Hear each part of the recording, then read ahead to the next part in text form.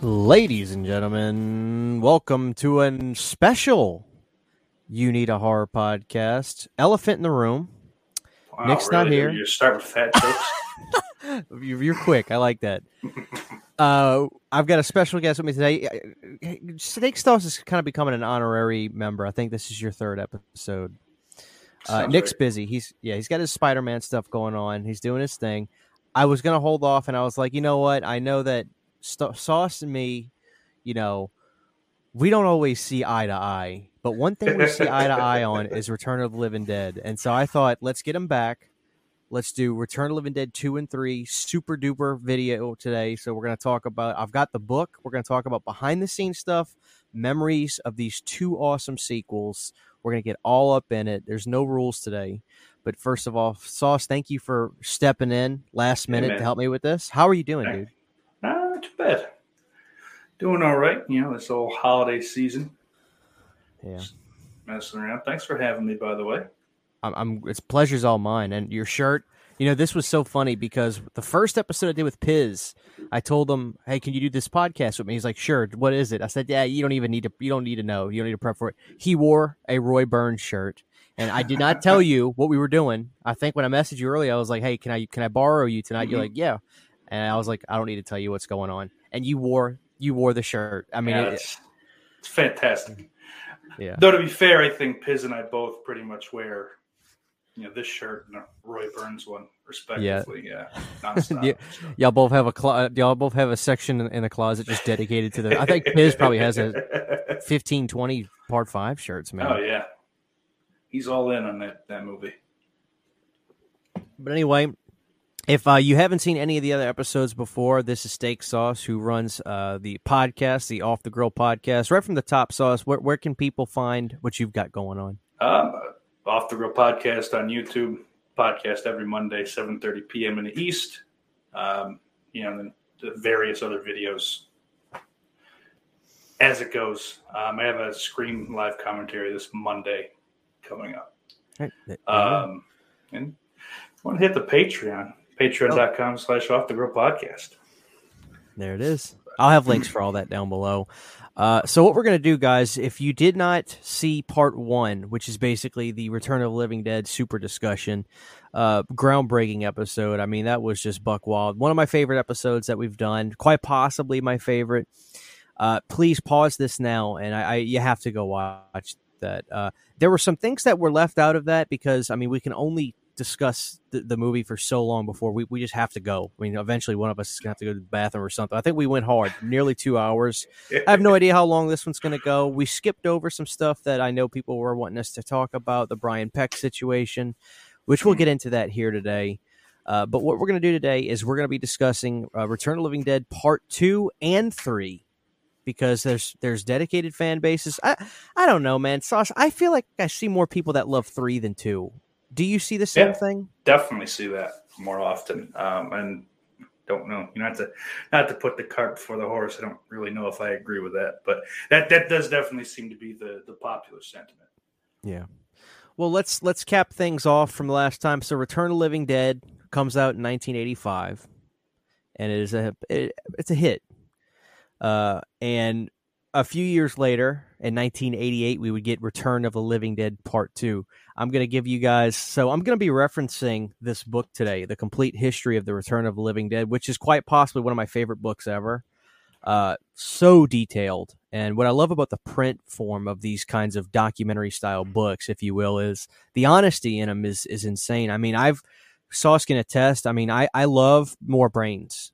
It's a great documentary, and then they also have a documentary for part 2 and 3. There's They Won't Stay Dead and Love from Beyond the Grave, I believe is what the third part is called. And they're great, but when there's a camera, there's no telling. You don't see who's off to the side. You don't see if there's other actors hanging out watching the interviews with the said person being that's talking to the camera. But I just feel like there's a little bit of acting going on sometimes with some of these people, and they're not being totally honest. These books are totally honest. The Crystal Lake Memories is the same way. It's brutal. They all hated each other.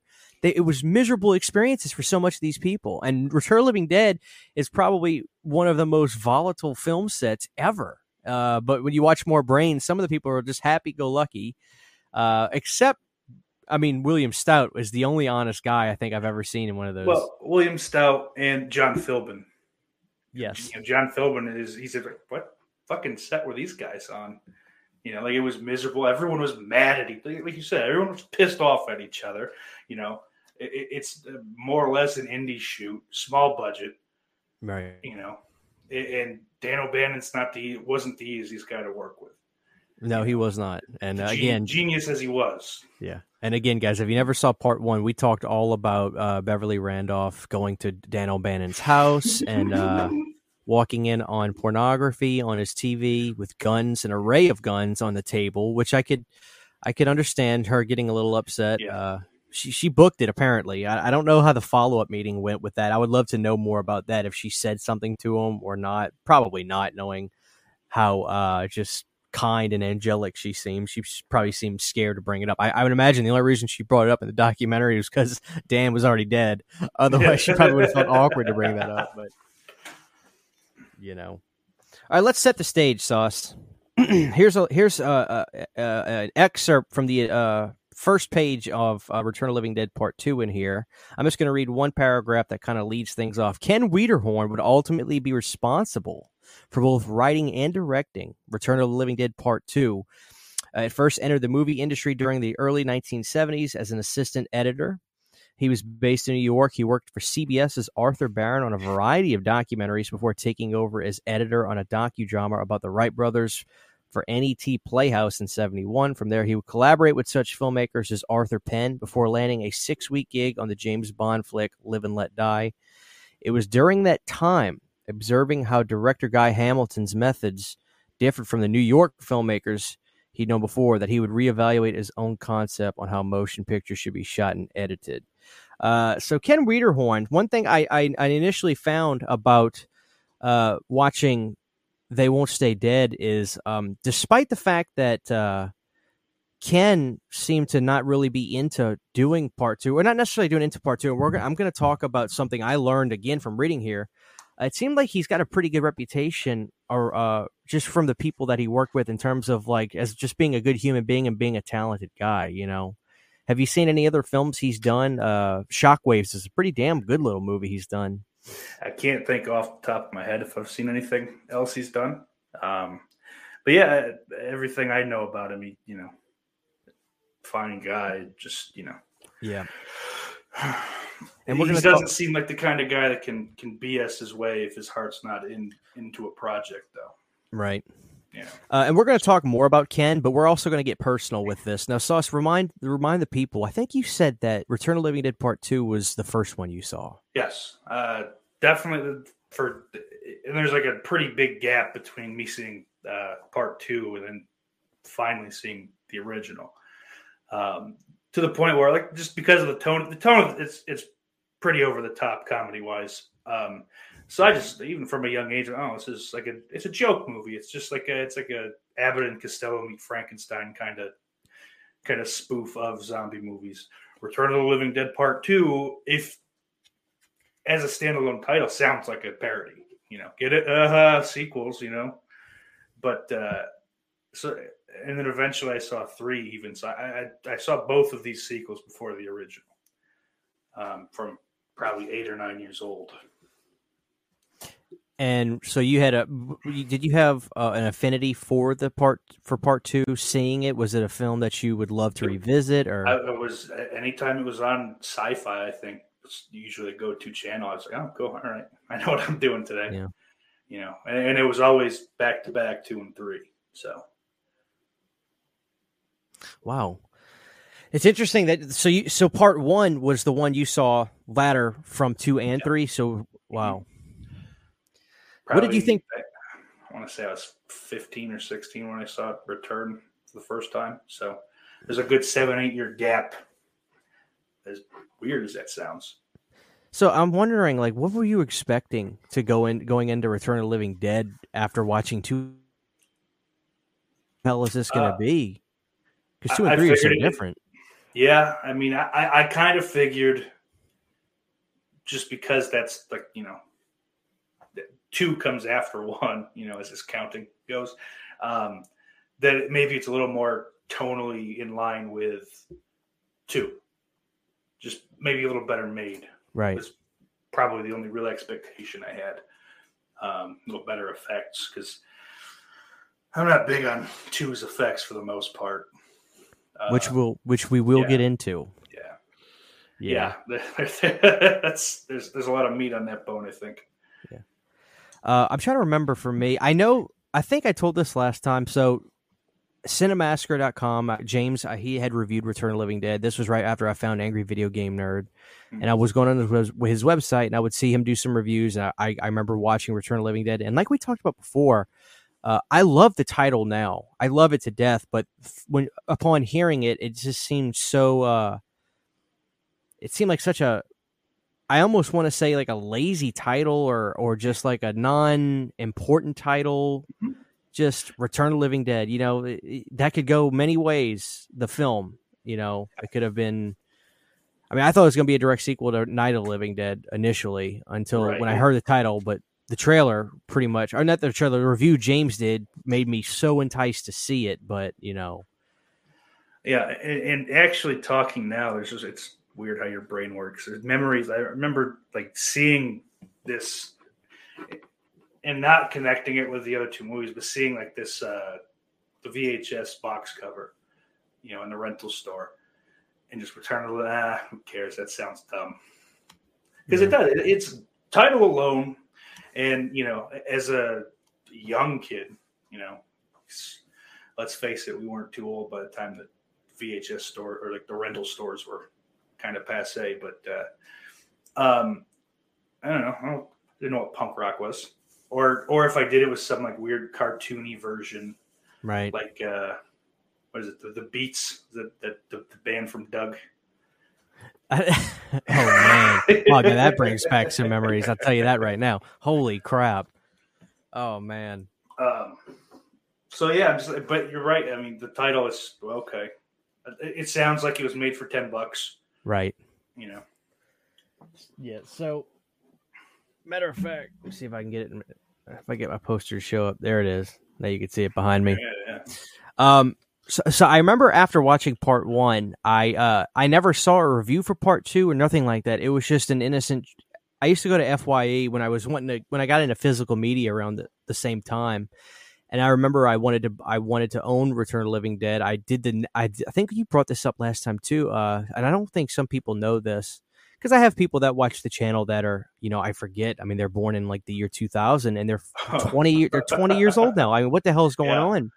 But Netflix, I remember I used to get you'd have to rent, they'd mail you DVDs, which was a disaster because every time I would rent one, they'd be scratched to hell.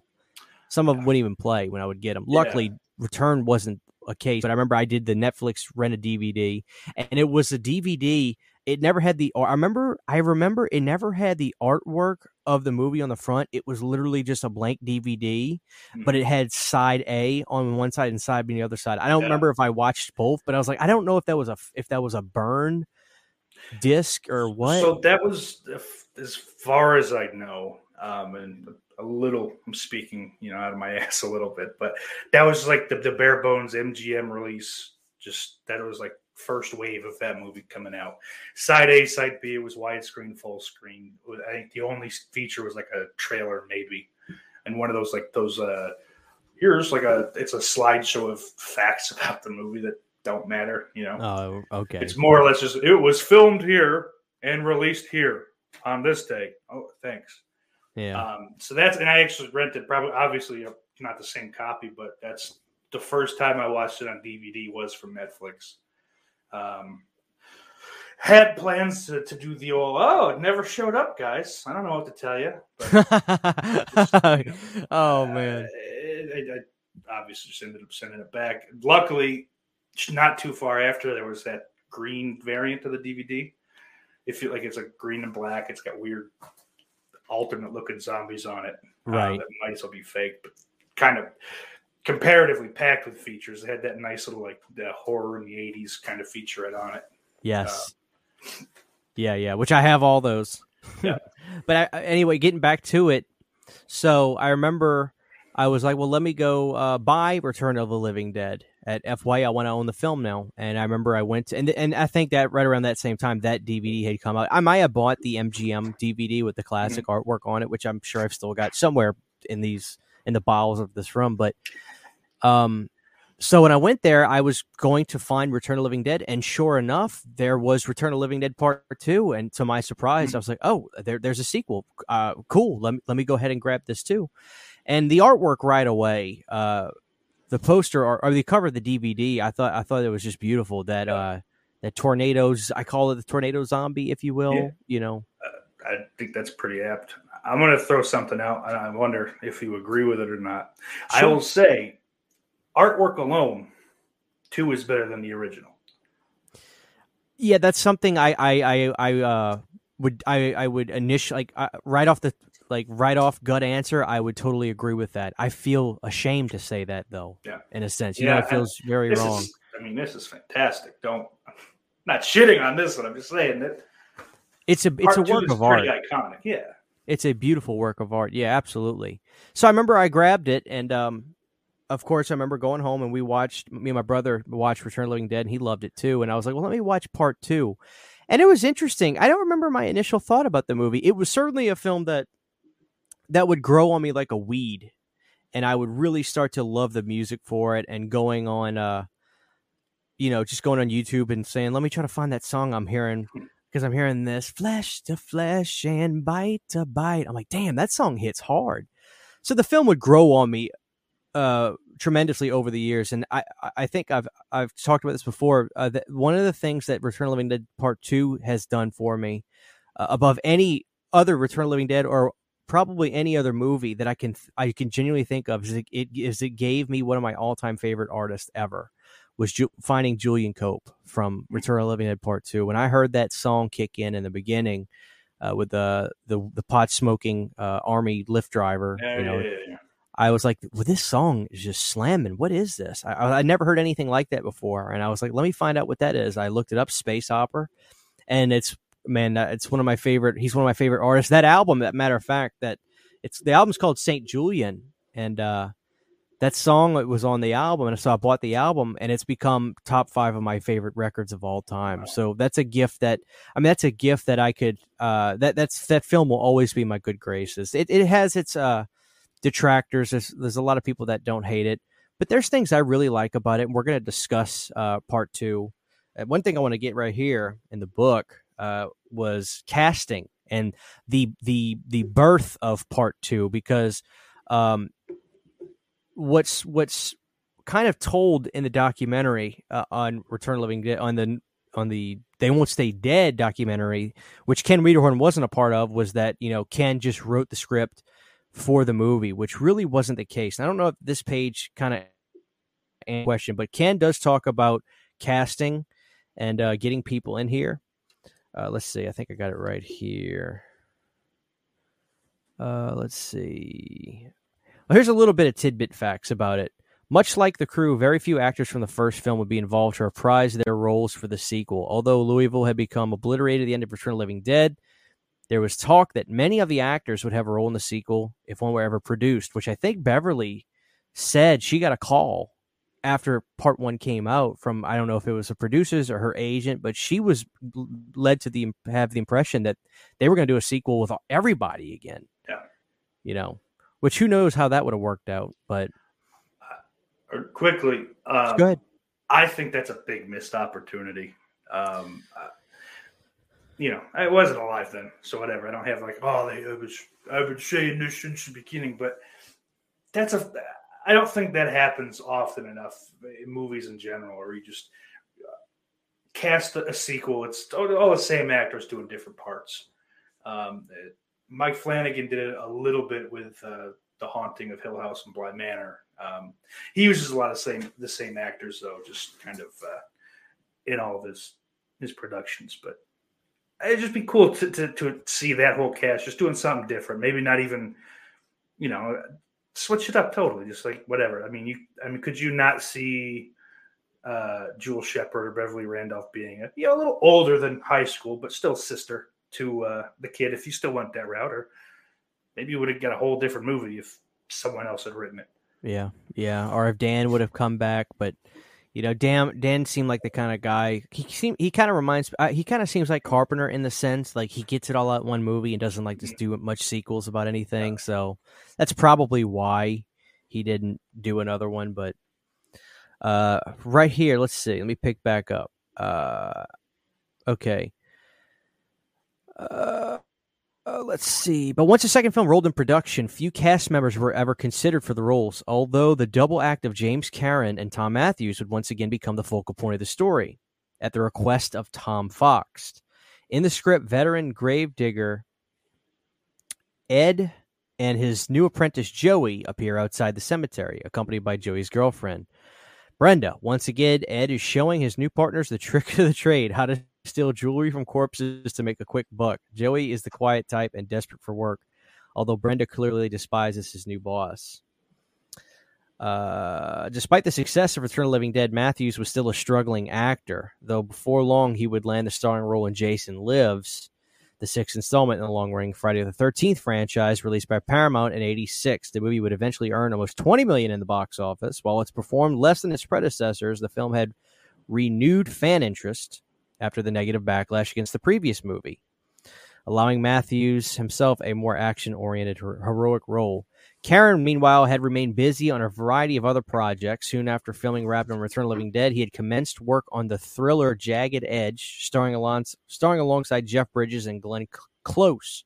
This would be followed by the appearances in the Dan O'Bannon scripted remake of The Invaders from Mars and Oliver Stone's critically acclaimed drama Wall Street, which would also feature an Academy Award-winning turn by Michael Douglas. I need to dip into James Karen's filmography more. I was just thinking that I do like Wall Street a bunch. He's a guy obviously that it's much different. Oh yeah, than probably most of the other things Karen's been in, but oh, without question. I do know that James Karen passed away roughly. Was it 2018? Well, 2018 or 19? Right, somewhere around there, yeah. Because it hurt. Calfa was the year before that. Yeah, Calfa was painful, and James Karen hurt. I just can't believe Clue is still with us. I mean, that is remarkable. I think he's in his 90s. Yeah, that SOB ain't going out easy. I hope not. He might take death with him. Yeah. You son of a bitch! Here's a few things that Ken Wiederhorn said about James Karen. Ken Wiederhorn states that Jimmy Karen was a consummate professional, always there, helpful with the joke or two. When Matthews discovered I wanted Suzanne Snyder, this is something I found interesting that I didn't know about. When Tom Matthews discovered I wanted to have Suzanne Snyder play Brenda, to be driving his truck in the scene where he and Jimmy were dropped off at the cemetery, he at first refused to do the scene, insisting his character would never let his girlfriend behind the wheel of his beloved truck. As the crew stood by, it took me a good 10 minutes to convince Tom otherwise. What do you think about that? That seems a little interesting. I mean, is it the sign of the times back then, or? I mean, that's definitely the sign of the times, but it's a cat that knows or thinks he knows his character. I mean, that's what I would chalk it up to. Whether they're method or not, like they still a lot of times will put backstory into a character. Even if it's just in their head, because it'll help them get to where they need to be to do what they've got to do. So I don't think it's some girls can't drive, some like ogre shit like that. But yeah. Very interesting. I didn't know that. It is interesting. I've read this book, but I mean, it was probably 10 years ago at this point. There's so much. Yeah, there's so much. There's so much knowledge here. It's impossible to retain it on one read. Yeah, and I'll say too, for anyone that I mean, it's long out of print, but anyone, if you can get your hands on it, it goes much deeper in depth on the sequels than the more brains. Oh yeah, I mean, here's just. Dreads do. Like I said, guys, I was telling Sauce, I kind of bookmarked some important things or things that I thought would be great for conversation. And I mean, this book is just chock full of information. And I even have stuff about the latter sequels in the back, Necropolis and Rave to Grave. That's fake. Yeah. We're not doing an episode on those. So Sauce, I'm going to bring up a few more things. Obviously, as people would see, that this film does not only has the two main stars from the previous film, which were James Karen and Tom Matthews. And I, for one, would have loved to have seen Don Calfa be in the film. And now in the documentary, more Brains, which people need to see. I'll be honest with you guys. Somebody's uploaded More Brains to YouTube, so you can watch it there. More and the featurettes for 2 and 3, and the featurettes for 2 and 3. Those are different channels. The same guy didn't put all 3 things up, but they're all easily available. When I need something to get me through the day at work, I always put that on, and I just listen to it, and it's so comfortable. Yeah. So in the documentary, Don Calfa, he talks about he auditioned and didn't get the part, and he kind of left it at that. Excuse me. But in here, I finally found what he kind of went through. He goes, this is from Don Calfa. He goes, well, I'd rather not go over this, but I'll tell you. I was up for the role of a doctor, a drunken doctor. I read and I didn't get it. It went to Philip Bruns, who can be very good and very effective. He was an off-Broadway comic. I can't for the life of me remember if I saw the movie, and to be honest, I couldn't give a fair opinion on it. I know I had written a sequel for our movie with Roger Carney called Revenge of the Living Dead, and I gave it to Tom Fox, and that was the end of that. I also gave it to Dan O'Bannon, who, by the way, loved it. I didn't know that. I had no idea that Calfa wrote a treatment and sent it to Dan. I'd love to. I mean, I'm sure it's lost the time, I'm sure, but I would love to be able to look at that. Oh, me too. Maybe it's online. I don't know. I've never seen anything or heard anything about this, before reading this. Yeah, it's, again, I mean, that's something that I didn't like retain from reading it the first time. But I always saw, after I saw the original, I saw Calfa as that doctor, who, by the way, that actor did fine. With the tone of that movie, I think, very slapstick. Yeah. Yep. He works a little better. He's also, pretty sure anyway.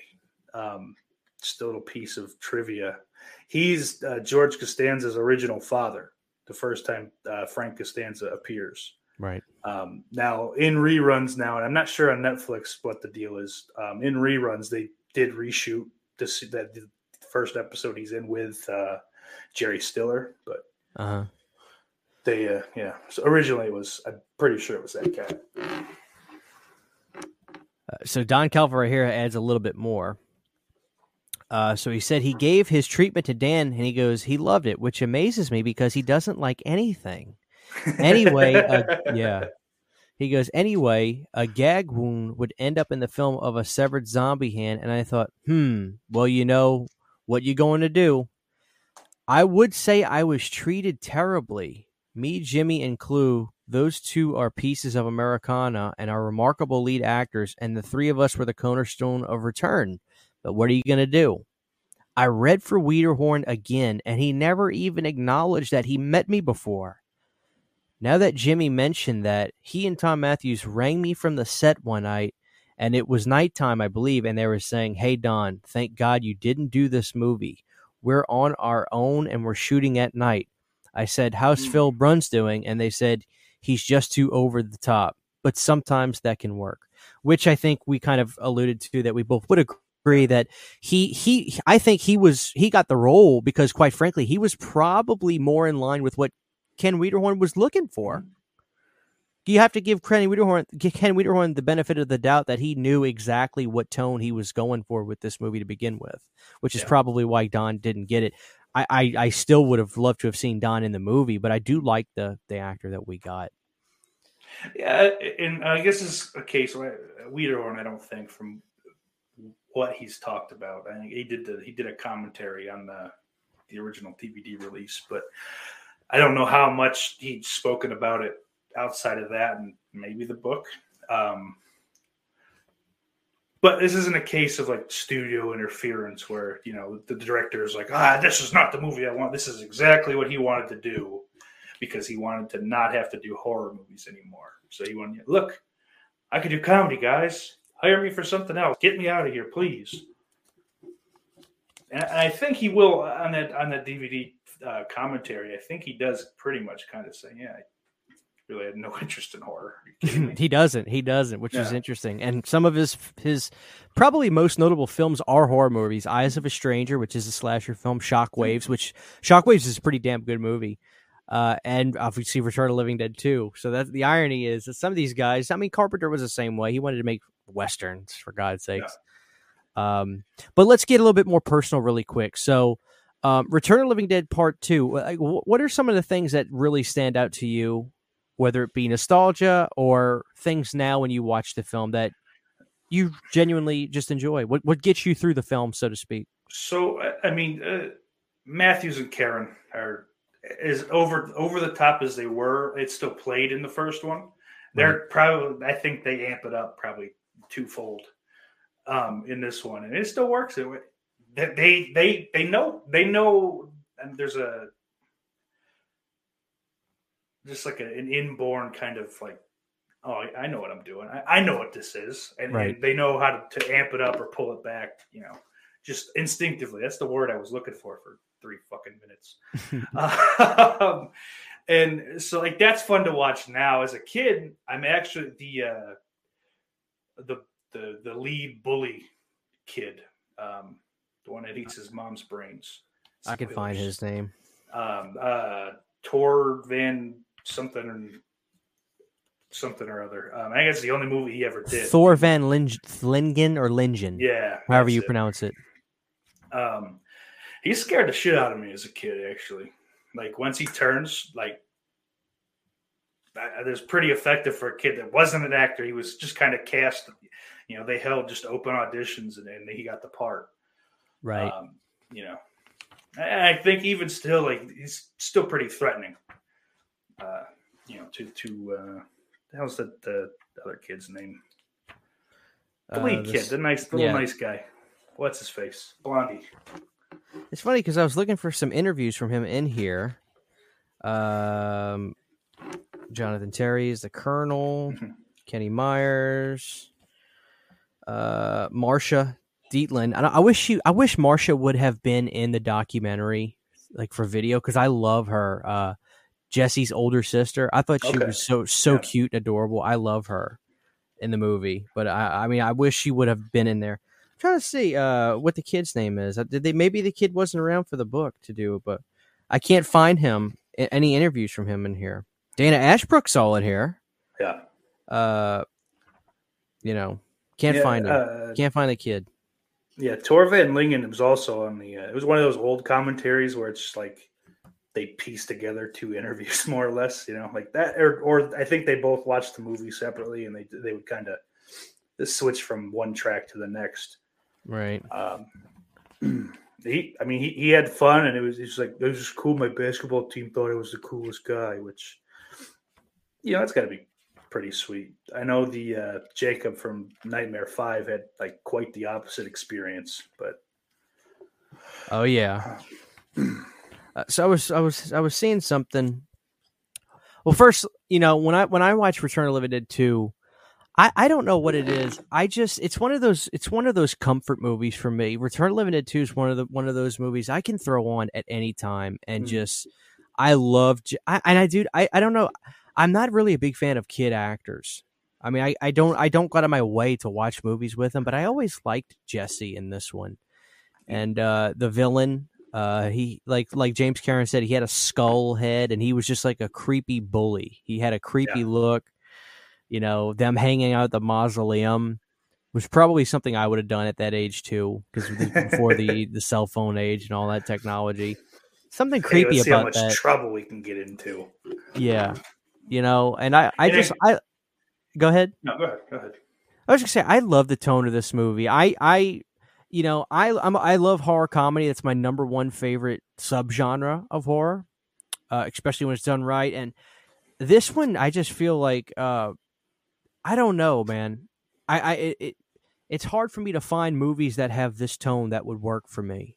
But I got to give it to Ken. I mean, it's not a perfect movie, but there are things I really like about it, despite the handicaps that it was given. We're going to talk about Kenny Myers I think there is some cool artwork. I mean, special effects in here. There's some stuff that's incredibly done well. Like there's a paraplegic, I believe, zombie in here that we got from, kind of like we had the dwarf in part 1, and we had a paraplegic in this one. But there were also some problems, and we're gonna get into that. But getting Kenny Myers onto the film, he would talk about working with Ken, and Ken. He talks good about Ken Wiederhorn, but they just, he made it seem like it was almost like a drag to be there making the movie because, you got a guy. I was trying to find the actual quote in here. My sticky note might have got misplaced, but what I read in here was something I wanted to bring up. Now I remember it vividly in here, so I know that this is the truth. Ken Wiederhorn had a script written already, and it was called Grave Robbers. And Tom Fox liked that script and just said, hey, what if we just made this Return of the Living Dead 2? And Ken was like, I mean, if it's going to get me a job, sure, because he needed a job. Mm-hmm. So Tom Fox had him rewrite portions of the script to make it a Return of the Living Dead film, in essence adding the 2,4,5-trioxin barrel and things like that. So I was always under the impression that Ken Wiederhorn was just like, let me watch the first movie and then just kind of rip it off, like literally just do it over again. And that just wasn't the case. And I feel like that's somewhat of a narrative that's put out there by the documentaries themselves and the interviews that people have given, which isn't necessarily true. Or it's not true really at all. I mean, I don't remember reading that, but it's interesting to note that he had already written a script that Tom Fox. I wonder what was going through Tom Fox's mind. Obviously, he was a banker. Like he really must have just been like he got lucky, right? I mean, he produced a good film, and that's a lot of producers are just they're money guys. Like that's kind of pull to Bob Shea. Was a producer. In Wes Craven, so producer's a money guy. Shut up and let me make my movie, and Shea didn't like that. But most other producers are totally cool with just going, here's some money. I kind of was thinking this, but again, I'm just a money guy. Right. So when you hit on something like Return, well, let's just see let's just milk it for more money. They don't give it. They don't necessarily have that same the way we feel about the movie. I love that movie because it made me a shitload of money, so I could take the proceeds from that and hopefully make half the proceeds and make more money off of it. Yeah, because even if they're only making 70%, which I think is kind of the statistic what a sequel does compared to the original, even if only is 70%, that's still free money more or less. Yeah, I mean, because they probably still made 4 or 5 times the budget of what it was for part 2, at least, right? I mean, it was profitable. Mm-hmm. So we're going to start talking about Kenny Myers real quick for part 2. Now, here's something Kenny said about working with Ken. He says, I knew he was unhappy through casual conversations during filming, and even though I liked him as a person, I thought he felt like a fish out of water. He either didn't understand the workings of the original picture or the genre wasn't what he was directing. I don't really know, or perhaps there were other circumstances. It's hard to say. He was not a fan. He didn't know who Forrest Ackerman was when he showed up for a cameo in the film. To me, that's someone who didn't really have a background in the material. I knew he had directed a horror film about Nazis returning from the dead, but not an intended comedy zombie picture. That's Shockwaves, which is a pretty damn good movie. In my humble opinion, he didn't understand what many of us knew from the beginning, and that was the comedy of Return was character-driven by people in unusual situations, not driven by the slapstick silliness of the zombies. But I felt my job was not to argue with the director, but to support his vision, right or wrong. I don't feel it created any undue tension. And for me, a malice of feeling. It was all just wasted time and effort. So again, Kenny was a guy that just bad memories. But on the Scream Factory Blu-ray, he has talked about how, and this book is, I think, at least a decade old, like you were saying. He has talked about now how he's like, the more time has gone away, I'm able to go back and watch the film and have better memories about it, which is interesting and happy for me to see that. Because if I love a movie, I don't want to hear people trash it. I just, it's like watching. I'm a big Halloween 3 fan, so when I put on the documentary, Erwin Yablon, they start out the documentary with Erwin Yablon saying this movie's stupid. I don't know why they would have done this. I'm like, well, shit, man. Why am I watching this? Like, I'm a fan. What the hell is going on here? Yeah. I went through a period, I think, after seeing the original, like, oh, 2 sucks. It's lame. It's no good. And I'm glad I kind of fought it out of that. It's very different tonally, but it's still good. It's got a lot of merit to it. For a sequel, late 80s horror sequel. Let's talk about the special effects work on this film. Now, it's important to note that William Stout basically said, if you try to do anything that looks like my film, we're gonna have a problem. So obviously, Kenny had to do his own thing, right? Mm-hmm. I almost think he almost word for word, "I'll sue the shit out of you." Right. And Stout seems like he seems like a guy that just like you don't want to fuck with him. No. No. I like him a lot because he is a no BS kind of guy, and he's a straight shooter, absolutely. Yeah, but Kenny Myers, it's interesting. There are things about this film. I mean, there are some designs in this film that I think are just brilliant. I mean, Kenny is so talented, but unfortunately, he fumbles. And knowing the circumstances now, I don't really hold it against him so much. But like, the Tarman design, it just, I guess if I had to call it anything, it was like a great value version. Yeah. As it's like, it's the Sam's Choice version to, Tarman being Coke, and this is Sam's Club Coke. Yeah, and it looks like just like a giant action figure. Like, like the arms can only go up and down like this, and like it's very boxy. It's weird. It doesn't have, and it's still Troutman in the costume, but it doesn't have that like he could fall apart at any moment kind of effect to it. Yeah, I mean, and as far as the scene goes, it's weird. It's like I like it, but it does leave a lot to be desired. Yeah. You don't get a whole lot of Tarman's movements. No. And I think that's one of those things where, he said, hey, rewrite this script and we'll make Return of the Living Dead 2. So he went, and we need to get Tarman in here. That's a big kind of iconic piece of imagery from the first one. So we need to have it in the second one, Ken. So he's okay. Well, here he is, going getting the creek or whatever the hell. And if memory serves, he never shows back up the entire movie. Nope, that is the only scene. And that, when you put it into perspective that way, I mean, it literally was just like a quota. We got to have this. We got to have that. It's like that Sean Cunningham formula. Yeah. But some of the designs that Kenny would do, I thought were brilliant. Especially, it's very slapstick, but of course. But like one of the, she looks like an old school teacher or something when she comes out of the grave and she puts her glasses on. Some of those designs are brilliant, man. I'll say this.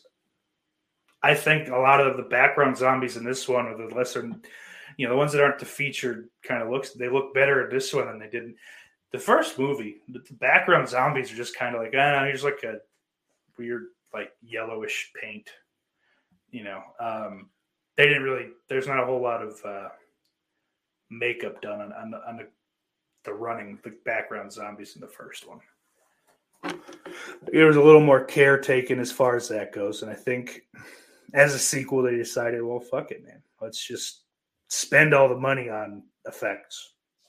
We'll get whoever we can get. We'll pay Tom and James, whatever they want.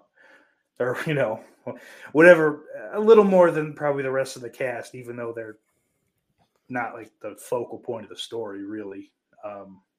They're the catalyst for everything kind of going to shit. But so let me ask you this, Sauce. Who was your favorite character from Return of the Living Dead Part 2? Oh. I mean, I'm a big Suzanne Snyder mark.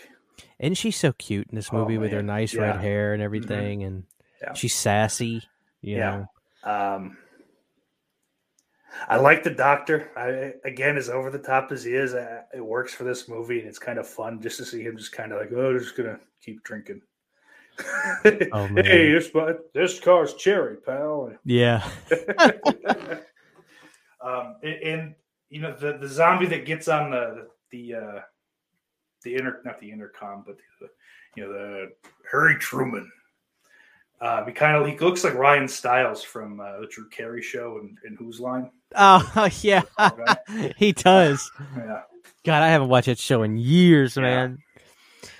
Dude, when you mentioned that the quota in this movie was so weird, like that was something that they decided to do as well. That quotable line, wow.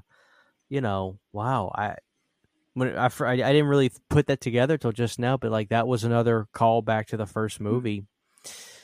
Just interesting, when you really look at the film from that lens. But one thing I wanted to mention real quick was in here, I wasn't finding an answer on what happened with the initial DVD release. Now I'm going to tell you what the rumor was, and I'm going to tell you what my personal thought is, and I want to know your thoughts on the actual music. So I'm sure you bought the DVD of Return of the Living Dead Part 2, and you would watch the movie, and you would hear this music, and then you would probably find out, well, the VHS or whatever had different music. Yep. The rumor was something happened with the license of the music, the original score for the movie, and so when the DVD came out, it was changed. And I would try to research this. I would look stuff up about this, and I could never find anything about it. The Blu-ray comes out. They interview the composer, and all he talked about was they had somebody doing the score. They put the music to the film. Ken wasn't happy. And when he was cutting the music in, and he was like, this guy doesn't have he's not getting the vibe. He's not getting the slapstick. So he eventually got pulled off, or they pulled him off, and they redid the score again. So the Blu-ray comes out, and it's the original score on there again. Nobody has ever talked about a logistic reason of what happened with that DVD, okay? The soundtrack, the music from, is the same. So as far as a lawsuit goes, that wouldn't make any sense to me. There's still Julian Cope on the DVD. There's still Joe Lamont on the DVD. The placement of Flesh to Flesh is different. Flesh to Flesh plays in the car chase scene on the original soundtrack version, which is on the Blu-ray now. But on the DVD, Flesh to Flesh plays right at the credits. Yeah. Which I kind of prefer there, to be honest with you. Yeah, I like it in the credits. But this is the first thing I want to get at. The scores. Which one do you prefer? I mean, honestly, taking away or putting it in any aspect you want, because me personally, I don't know which one I prefer, but I'll tell you, I am a fan of that DVD score. I do like some of the beats and hits, especially when the grave scene happens, when everybody's coming out, that da-na-na-na-na-na, which is the intro to the show, and I turn into like a bop, But that score, I loved that. Yeah, I can't pick one over the other myself. They're both fine. Neither one is like mind blowing, and I'd be shocked if there's a lot of people like, I got to get my hands on the vinyl for this. Yeah. I mean, I did, but I'm a psychopath. Well, I mean, a little different case, I think, but and now I don't know if you know this, but on the DVD release, if you switch it to the French language, the French like dub or whatever, it's the original from like the VHS release. That's the music that plays. Okay, that is so interesting. I never did that, but it is so interesting that you mentioned that. Here's my thinking. What happened, Sauce? I think that whoever, with Warner Brothers, when they put that DVD out, they just grabbed a print with the original music, the original music on it, meaning the guy who got fired. I think that's what happened. It wasn't a lawsuit. It wasn't an issue with the rights. I think somebody they just grabbed a print with the original score, because I've never read anything about a lawsuit before. But that became the thing people would talk about. I mean, what do you think?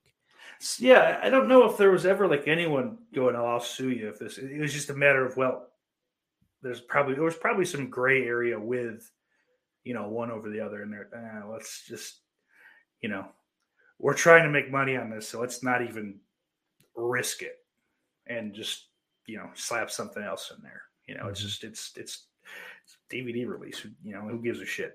Basically, I'm assuming is their thought process, because a lot of these studios, especially horror movies, they don't care about them. They're vehicles to make money. Yeah. So that's unfortunately, and sometimes it's a good thing, because they're not looking at it. They're not, head in the sand with it. So sometimes studio decisions are a good thing. But I think that's all that was. I almost wonder if it was a complete oversight. It wasn't even something people didn't even realize. That's the only thing I could think of. Which makes me, I would never get rid of my DVD for that reason. I love, sometimes I'll watch that DVD just because I kind of like that score. It's different. It still works in my opinion. I do love the originals. I do love the score that's meant for the movie as well. But I go back and forth. But a few more things I want to talk about. Here's a quote from Marcia, who was Jesse's older sister, who might be my favorite character from this movie. I just love the older sister. I think she was so pretty in that movie, and she's a badass. Nicely. Oh man, I love that scene. This was what Marcia thought about the film after it came out. I thought the film got a lot of flack for being so. I think our film got a lot of flack for being so silly, but I thought it was necessary because they had cast Tommy and Jimmy as different characters who shared the same fate. It had to be comic because of that. I think that the effects by Kenny Myers made the horror part of the film amazing, and I love that the zombies were kind of stupid rather than just scary, which I would assume if zombies were ever real, for some bizarre reason, they probably would be dumb. Yeah, they're barely functioning. These ones run at least, but. More often than not, zombies are just kind of singularly focused, and they're not like, well, I won't eat the kid. That's they don't have that thought process. So I think you're right. Yeah. The film.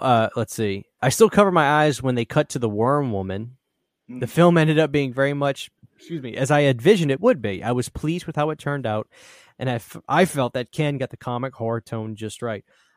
I do too. I really do. But here's Ken on the finishing touches of the movie. Here's a couple things.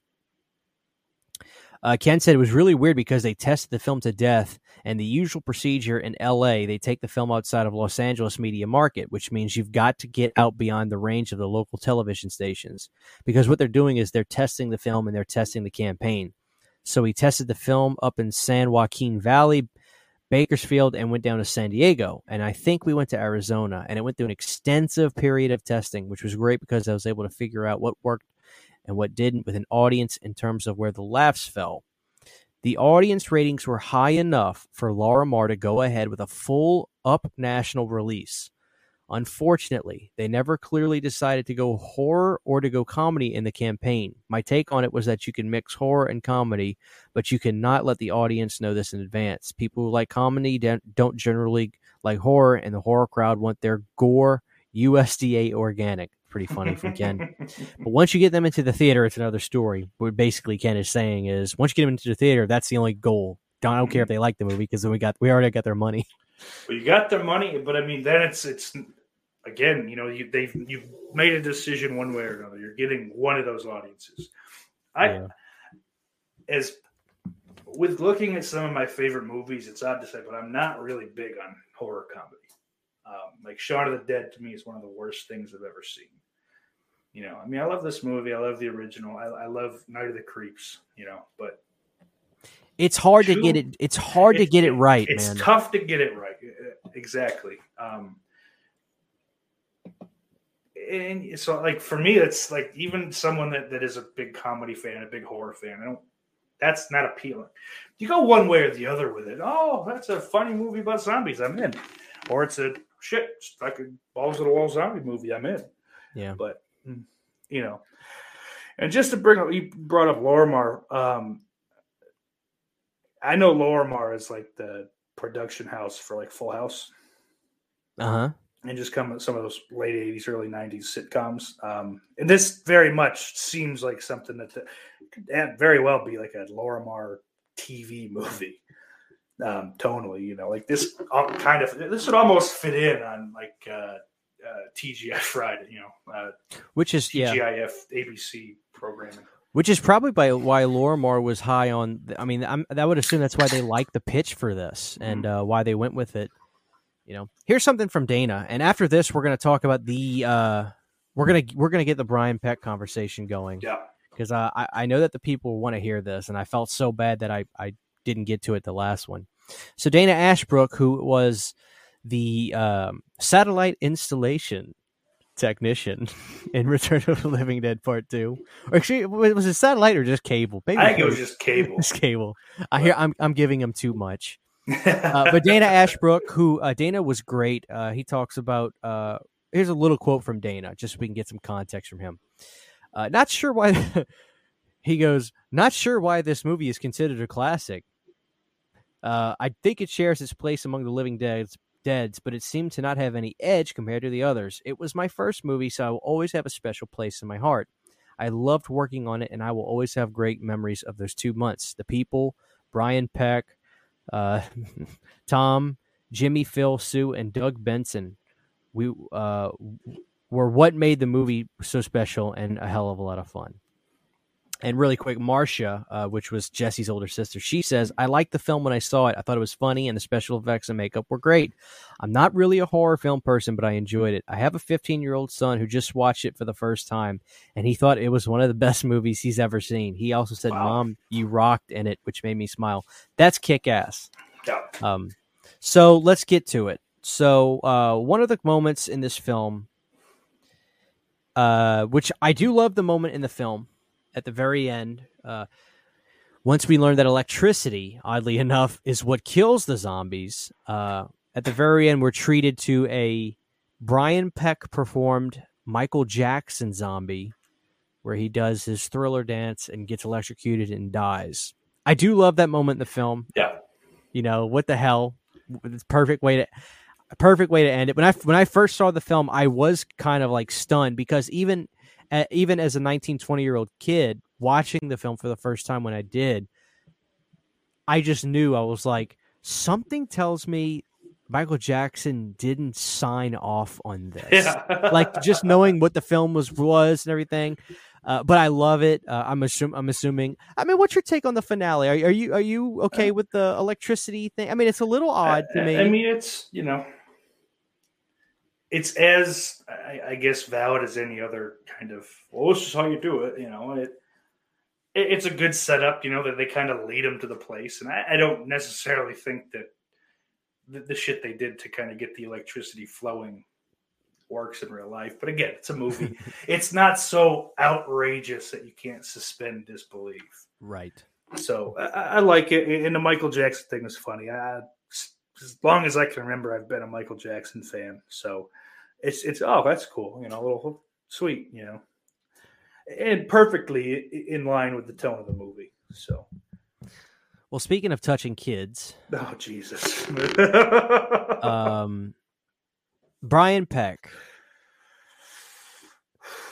I guess we'll just get into it, and we'll try not to. After this, we're going to move on to part 3. So Brian Peck was involved. Brian Peck played multiple zombies in Return of the Living Dead Part 2 because Kenny decided to have a crew, a core group of actors to do the main zombie work that you would see close up, nice shots on screen. So Brian Peck was the leader of this crew, and he was throughout the movie and certain clips, and he played the Michael Jackson zombie. But Brian Peck has done some bad things. But what I learned about this from, interestingly enough, did you watch the YouTube video, like the Dan Schneider? I've gone down that rabbit hole a couple of times. I've seen different videos. I don't know if I've seen any kind of like definitive, like, hour long kind of expose kind of thing, and unfortunately, with just, with the power that Hollywood has, anything like that is just kind of compiled by people, as somebody or several somebodies, that the media can easily just go, some crackpot, you're crazy, even with legitimate evidence. It's disheartening for sure. Dan's a disgusting person, a vile individual. Anyway, Which I guess the reason for you listening, people, the reason I bring up Dan Schneider was because Brian Peck would work for Nickelodeon for a number of years with Dan Schneider. And Dan Schneider, if you're around our age, produced. It's always these crazy bastards that have like the most creative minds. I mean, it's just the truth. Mm-hmm. Dan Schneider created so many great Nickelodeon shows that we loved growing up. If you guys recall the movie Good Burger, he's the fat manager of Good Burger in the movie. I'm pretty sure. Positive that's him, actually. I mean, I don't. So let's so you can get a look at him. Yeah. And he's repugnant. He's a foot fetishist. Like his whole Twitter, I don't know. I think it's probably been suspended at this point. There was a time where his entire Twitter was like, "Hey kids, send pictures of your feet dressed up like Santa, whatever the fuck, Santa Claus, and the winner will get a retweet," or just like real creepy shit like that. Just give me all your feet pics, kids. Yeah, he was obsessed with feet. And I'm trying to find an article that way I can just get the facts right. I got one. Exclusive. So basically, Dan Schneider finally got taken out off of Nickelodeon. Never got in trouble, but kid actors were coming out saying this dude's disgusting. This dude's a sick freak. One of the big rumors is that Britney Spears' sister Jamie Lynn Spears got pregnant on the set of. Not on the set, but while she was filming Zoe 101. And the big rumor is that that's Schneider's kid. So, she was 15, 16 tops then, and just kind of went away for years. So, we got to. Yeah. And basically, another thing I was in this documentary about, this is where Brian Peck starts to come in. So, Brian Peck was a child talent scout, talent agent, talent whatever. He worked on the shows. Acting teacher. And he was so he was involved of being around all these kids. And the rumor mill was coming out about him. Brian Peck got 16 months in prison. Yep. He I don't remember the actress or the young female actor or male. I forget if it was male or female. I think Brian is gay, which has nothing to do with it. It doesn't matter if you're gay, but we're talking about underage. So I can't remember. My point is, I can't remember if it was male or female, but he went to prison for 16 months. And I don't know if Brian was able to keep this under wraps in the public well. It seems like none of the cast members of Return, including Kenny Myers, mention it or act like it's a thing. Maybe it's just they're good friends, and Kenny's like, I don't know. I just wonder about that. Because that is the shocking thing. Once I discovered all this had happened with this guy, because initially, like when he talks about the movie on the first DVD, the second DVD release, he's affable, likable guy. So Brian's cool. He's a cool guy. He loves the movie, which that's awesome. And then you read all this shit and your heart breaks. And you're like, oh, God. But even past that, within even the last 4, 5, 6 years, they all still kind of at conventions. They're all chummy and, arms on the shoulders and, oh, it's good to catch up, blah, blah, blah. And that's crazy to me. Because, it's not like it was a statutory thing where, he's whatever. It's, still creepy, but she's 16, 17 years old or something. Or he, they're kids. They're like 12, 13 tops. And some of the convictions is 8 counts of sexual abuse, including abuse by anesthesia or controlled substance. Jesus. That's reprehensible. It's not like an accidental or, there was conviction in his actions, there's I can give a little bit of information about this and then we'll move on. Here was an article from 2015. The headline is exclusive: pedophile X-Men actor, which I'm assuming Brian Peck was in X-Men.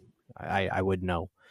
Pedophile X-Men actor convicted of sexually abusing Nickelodeon child star, is still working with underage kids. That was the kicker. Okay, that was the thing. Brian Peck served 16 months in prison after admitting to 2 counts of abusing a Nickelodeon child actor. He was charged with 8 counts of sexual abuse, including abuse by anesthesia or controlled substance, like you said. The actor, 54, this was in 2015, so now he's about to be 60, yeah. Was in 2 X-Men movies and all 3 Return of the Living Dead movies, and is now featured in controversial documentary on pedophile abuse in Hollywood. Since release from prison, he has been a dialogue coach, worked on Disney series, and played teacher, and claims to be friends of Charlie Sheen. That, like, I like how they add the Charlie Sheen thing in there. Yeah. Like, well, I think the even bigger deal than Charlie Sheen is that, as you mentioned, the X-Men actor Bryan Singer was the producer on that, I think, and Bryan Singer is one of like the big kind of kingpins that it's often kind of pointed to when they talk about sexual abuse of the children in Hollywood. Dude, there's a lot of probably just there's so many, just like it's this ain't really the place for it, but there's we're here now. I mean we'll get in, but I'm just saying there's a much bigger conversation to be had. Oh man, and it's Corey Feldman's one of the loudest guys, but he's such a wild guy. Nobody will listen to him, but but here's a little bit more. He was only banned with direct contact with children, so he's able to work on children's series on sets with underage actors. Tracked down by Daily Mail Online, he refused to comment on his 2004 conviction, but Not for Profit says he shows why laws need to be changed. Well, here's a few things added about this. This is when they found him out and about on the streets of Hollywood. I guess somebody finally, the people started digging into this shit, and they started finding out about it. As he strolls through Hollywood, and this is in 2015, X-Men and Living Dead actor Brian Peck doesn't seem to have a care in the world. A regular at horror conventions, Peck has a lengthy and continuing Hollywood career and claims a friendship with Charlie Sheen. But in fact, Peck is a convicted child sex offender who used his movie industry role to abuse a Nickelodeon star, and who astonishingly is not banned from working with children. Dubbed the Hollywood doesn't want you to see, an open secret tells the story of 5 victims who said they were molested as young boys trying to make it in the film business. Peck is featured in this film, but Daily Mail has obtained full details on the charges that were leveled against him. Perhaps most disturbingly, he is only prohibited from direct contact with children, not from being part on productions in which children are acting, meaning that since being convicted, he has worked on a Disney show and a horror movie set in a high school. He played a sex head teacher, according to the movie's credits. Peck, 54, was convicted in 2004. He was convicted of a lewd act against a child and oral copulation of a person under 16. I hate to ask, but what does that mean? That's basically a blowjob. Oral copulation. Okay. In court document, I'm glad they spare you the details of, in court documents obtained by Daily Mail Online, the victim is only named as John Doe to protect his identity. Well, good deal. The child did not want his identity revealed for fear of having a negative effect on his career. Peck has been coaching the youngster and acting at his home where the offenses happened, and was only arrested after the budding actor's parents reported him to the police. The document shows Peck was originally charged with 11 counts, including lewd act upon a child, sodomy of a person under 16, attempted sodomy of a person under 16, sexual penetration by foreign object, 4 counts of oral copulation of a person under 16, oral copulation by anesthesia or controlled substance. What the fuck? Sending harmful matter, and using a minor for sex acts. In the end, he pleaded no contest to 2 counts. Lewd act against a child and oral copulation, and the court found him guilty of both. The remaining counts were dismissed. What the? And they actually have this website, dailymail.co.uk, actually has the legal documentation on all this stuff. But basically, these people found him out and about, and they went up to him and they said, "Do you have any comment on your 2004 charge?" And he's like, "No, I don't have anything to say about it." But dude, it's just like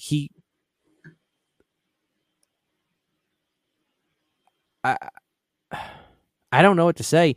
Look, I know that neither me or you are the type of guys that are like, cancel people, bury them. Yeah. I'm just more so shocked that he's been able to do. This isn't saying a yucky word, or giving it, an unpopular opinion. This is just like one of the worst things you can do. It's fucking how could you ever, in good conscience, give this guy a job again? Mind blowing. At least not in the same fucking field with the same people that he Here's my guess. She want to know why he gets a job back. Well, if you guys, bodies are buried. Yeah, I was gonna say, well, if you guys don't give me my job back and let me go back to work, I'm outing everybody. Yeah. I mean, that's probably a lot of it, and also a lot of them don't really give a shit because they're doing the same things. Yeah, disgusting. Yeah, Jesus Christ, to say the least.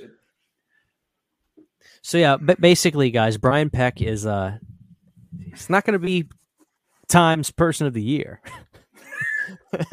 No dude, Elon Musk. What really gets me was the lewd act with anesthesia. Like, he's drugging kids, and God knows what he's doing. That is disgusting. Mm-hmm. I mean, Jesus Christ, man.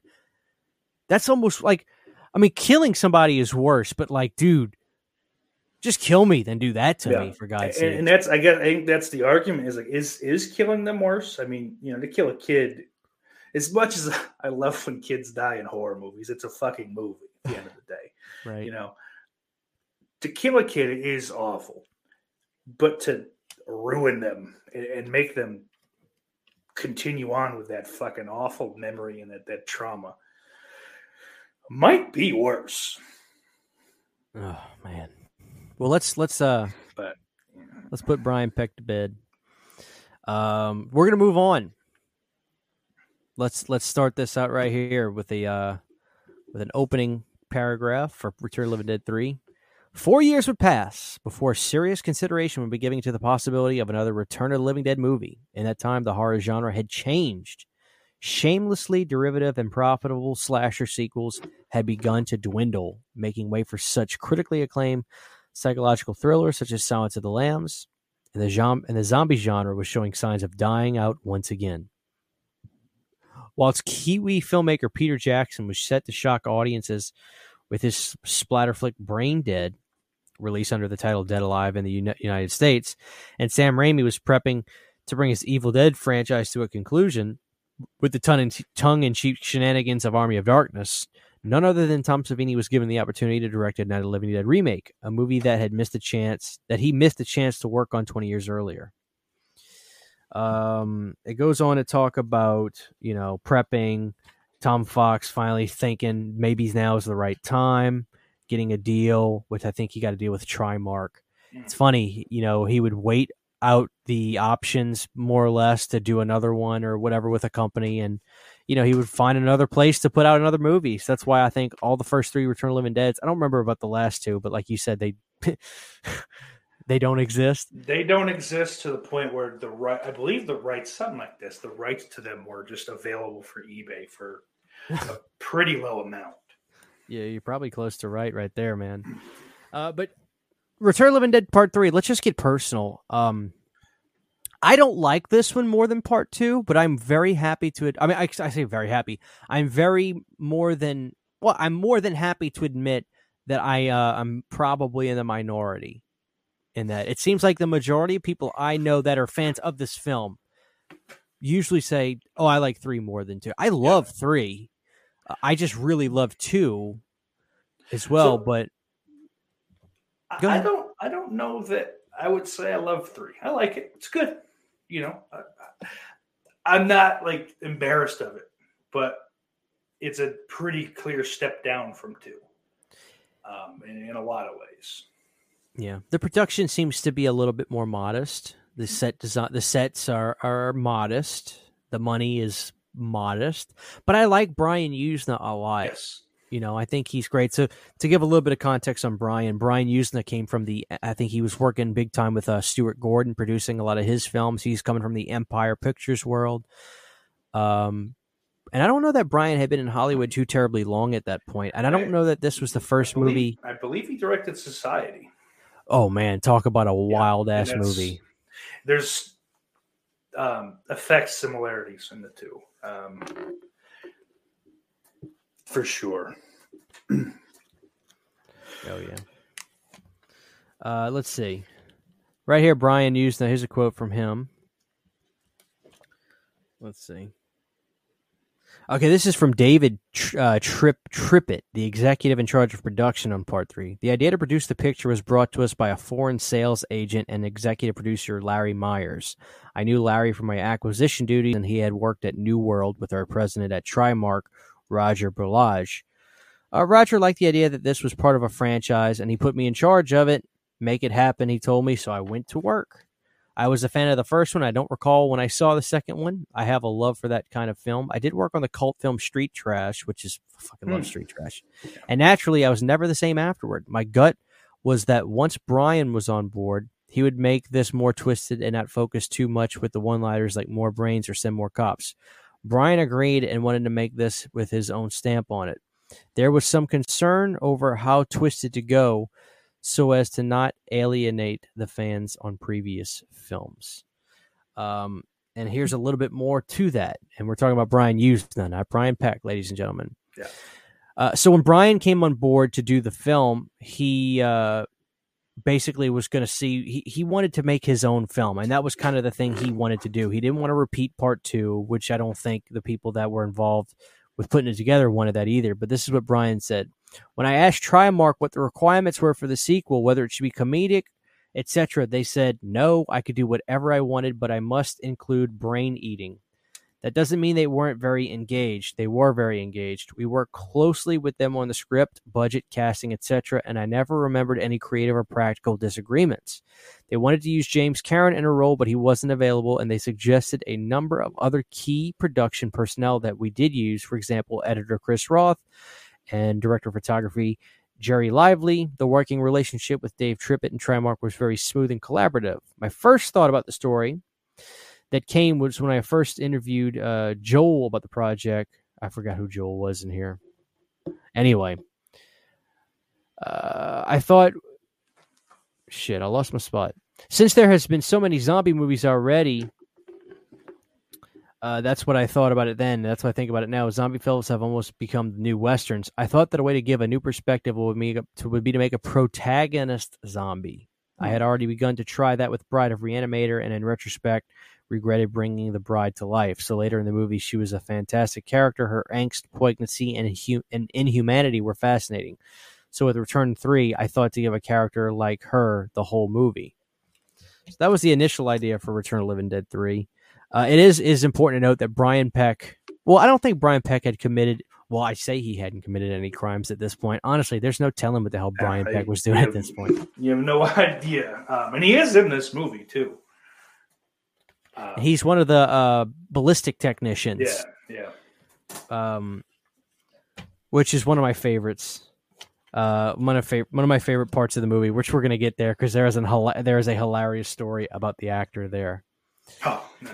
Here's one more thing from Brian, then we'll get a little bit more personal. Even though Return 3 was legally the second sequel to Return of the Living Dead as a horror film, I felt like there was also a blood relation to Night of the Living Dead, and I wanted to place my story into a world which would not contradict either. I loved how O'Bannon solved the problem of linking Return to Night, and yet in a completely original direction.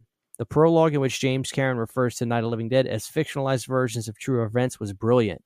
It was funny as well as giving license to create a new Living Dead mythology, one based on gas bringing the dead back to life. Also, in O'Bannon's version, even body parts could be reanimated. Killing the brain did not kill the ghoul, even though the Living Dead and Night of the Living Dead did not infect the living through saliva. In Dawn of the Dead, that became the case.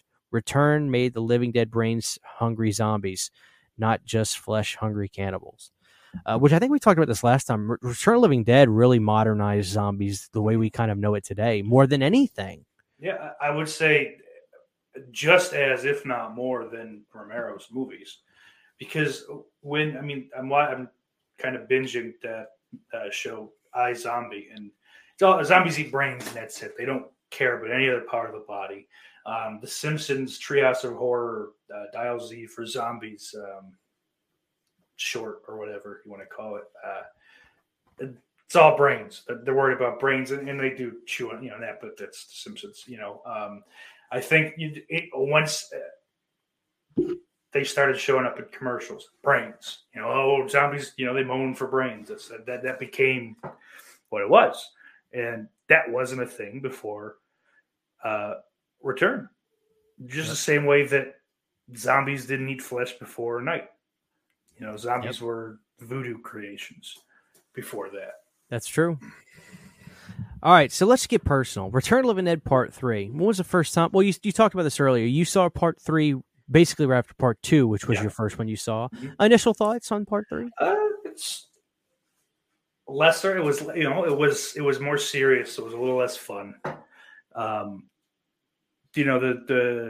lead. This one I'm not nearly as it's not nearly steeped in my brain as much as the other two. So the character names I don't remember any hardly. But the main guy, he was a cool, early 90s dude. So it was, I like him, the drummer riding a bicycle, leather jacket kind of, and Mindy Clark is gorgeous. And Julie and Kurt are the stars of the film. That's their characters' names. Yes. J. Trevor Edmond and Melinda. Yeah, Melinda Clark. What a beautiful young woman. Which is probably one of the reasons people love Mindy. But she's right here in front of me. I had to, for this, when I was doing this podcast, let me put my Part 3 poster up because it'll give me some. She's lovely. Yeah. I mean, do you like where the story goes? This has been dubbed the Romeo and Juliet zombie film. I think it's cool. Yeah, I definitely like it. It's very 90s. Not that that's a bad thing. As a kid, it was. I've talked about this a lot. As a kid, I feel like most kids are this way. Like all movies are just a miracle that they happen. Everything is just as good as everything. As a kid, there's no difference between Seven with Brad Pitt and Children of the Living Dead. As you get older, you realize, oh God, they're so different. This is so bad, or vice versa. And so it was great. I didn't mind the effects they're not good at all in this movie. I mean, just to touch on that now, that's a real sticking point to me. But yeah, it was a fun little movie. And it kind of goes quick. It's a quick movie too. Yeah, we're moving around. We've got scenes at the ballistics military base. We're going to gas stations. We're driving around. We're on dirt bikes. And it's another one of those things. I know Pizzol talks about how kind of Friday Part 8 is kind of that's the end of the weekend. Return 3 is that was the end of the Saturday night. That's all right. We'll watch this and then we'll hit the hay. It's so funny you mentioned that. I know for a fact, I remember this vividly, my first time watching Return of the Living Dead Part 3. Do you remember when Walmart, I did a video about this years ago, and I did a video called Remember When Walmart Used to Sell Cult Horror Films, and it was those 8-movie pack of DVDs, and it was all movies like Slaughter High and My Best Friend is a Vampire. Well, I still have them. It's somewhere, again, buried deep in this horror room. It was an 8-movie pack, and in there was Return of the Living Dead 3. And that was the first time I watched this movie. Now, I'm sure that the picture quality on that thing is so bad because it's like 3 movies to a disc. But I remember watching Part 3 and being so hesitant to want to watch it. I don't know why. I like the artwork, but something was telling me this is going to suck. This is going to suck. And I would put it off. But I remember I eventually watched it. And I remember liking it. I remember thinking it was good. One thing I'll say about 2 and 3 is I do think that there are movies that they just, you got to revisit them. And I think you'll start to appreciate things more. And there are movies that I just want, they would always, once I would see them, they may not have been movies that stuck up my mind to be like, oh my God, this was amazing. But they would be movies that I would say, I want to revisit that again. Especially, I would want to revisit that one again. So 3 would be one that I would be like, this one was, I like this one. Let me watch it again. Let me watch it again. I can watch this a movie a bunch. It's not a movie I can watch once and be like, okay, time to move on. Yeah. Which is one of the beauty of these three movies, quite frankly, is they're so great to revisit. But I remember, not to sound cliche, but the first time seeing Mindy Clark in this movie, I mean, she just is, that camera is in love with her. And then so is the audience. I mean, she made, in the hands of a lesser performer, or basically almost anybody else, this movie fails, in my opinion. Because Trevor Edmond, I like Kurt, but let's be honest, who's on the poster? She's on the poster of that movie for a reason. Yeah, I mean, he could be replaced with anybody. And as long as it's not like you or I staring straight into the camera, reading our lines, Yeah, it's going to be fine. You're not losing or gaining too much by keeping or switching him out. They do a good job. Brian Yuzna does with kind of, not that they make her dumpy or anything at the beginning, but she's not like otherworldly attractive in the beginning. But as that kind of reveal after she starts, jamming shards of glass and shit into her, it's just like they kind of just reveal her, and it's just like, it's a work of art, It's that's saying something, because if you've watched anything she's done out of character off of that movie, she's stunning. Yes. Still so, Does she do conventions still? I don't know. I'm not sure. I imagine she at least once in a while, So let's talk about some standout scenes in this movie.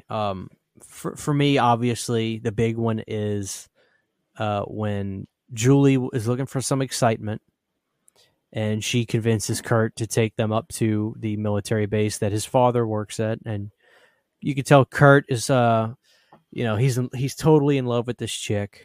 And he's coming into his manhood. And I know that at this time, Kurt is told by his father, hey, we're going to be packing up soon. Got to go, blah, blah, blah. So he's bummed out. Actually, this happens after this scene. And this scene actually is the catalyst for that. So Julie, go ahead. It's kind of funny, I think, after he tells him that, he's, well, I'm going to run away. We're going to Seattle. Which is really a sign of how early 90s it was. Like Seattle was like the mecca. Pearl Jam and Nirvana country. Yeah. Mm-hmm. So they make their way up to the military base, and so Julie wants to just get some excitement in her life. Julie is not the type of girl to I couldn't be with Julie because I'm a homebody, and I could tell Julie wants to be up and at 'em. She wants to go places. So we this is one thing I do like about Return of the Living Dead 3 a lot. I love the mythology of the 245 Triox, and I like that this movie tried to, I thought that was a nice touch. And I hate to credit Brian Peck, but I do know that he was one of the people that came up with an initial, not script by anything, just an idea. And he was like, why don't we do something where we're trying to figure out what this chemical is and what it does and how to harness its power and how to figure out what to do with it and how to get the right leveling of how to bring somebody back. Almost kind of like Reanimator in a sense, like what's the right concoction, if you will. But, we're trying to figure out how to use this chemical. So there's this, I would say, not the famous scene, because the famous scene is at the end, but the second famous scene in this film, we see this experiment about to go down, and there's this old skinny man that we learn was a legitimate homeless man, an old homeless grandpa, if you will. I don't think he spoke English. I want to say they said he was like Argentinian or something. I might just be like conflating that with something else entirely, but I feel like that's true. I think I have something in here about it. I'll have to look it up. I think I remember saying that. I think it was actually Brian Peck who actually said something about it, but he was like, when we got this guy in, he was odd. He didn't really speak fluently.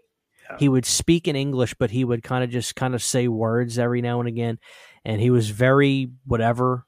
It's almost like they almost made it sound like he was cognitive enough to know that he was doing something and he was in front of a camera, but like almost like he didn't care. Yeah. Like he was just like, okay, you know, but he was a homeless man.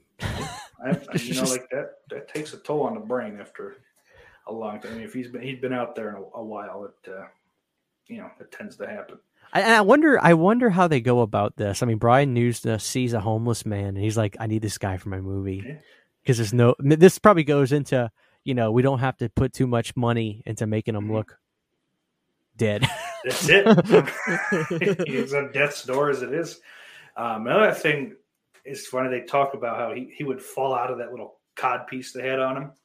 Like, I think the thing was like, he was a little too big for the cod piece. And he just kind of, oops. His dick and balls. His dick and balls would slide out of his little man thong, out of his, which is great. But the scene I love the scene. When we think things are handled, he pops up, he's acting crazy, and then the old zombie man drops back down.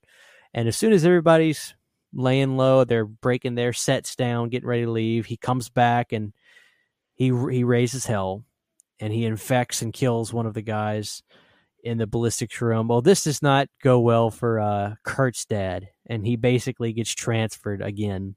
Yeah. And this would cause a rift between him and his son, and him and Melinda Clark, or Julie. They get on the dirt bike, and they're like, we're not leaving anywhere. He's driving like a bat out of hell. Melinda is trying to basically grope him while he's driving his motorcycle, which isn't the worst problem to have, but unfortunately, this causes him to wreck, and Melinda dies. Yeah. So what does he do?